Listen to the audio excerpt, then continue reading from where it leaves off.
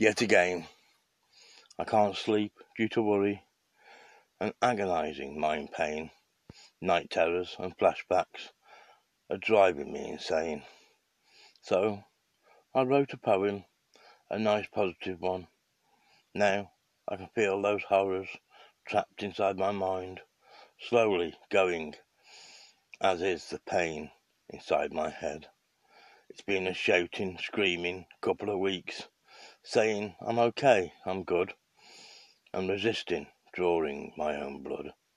But now it's past, and thankfully, it very rarely lasts.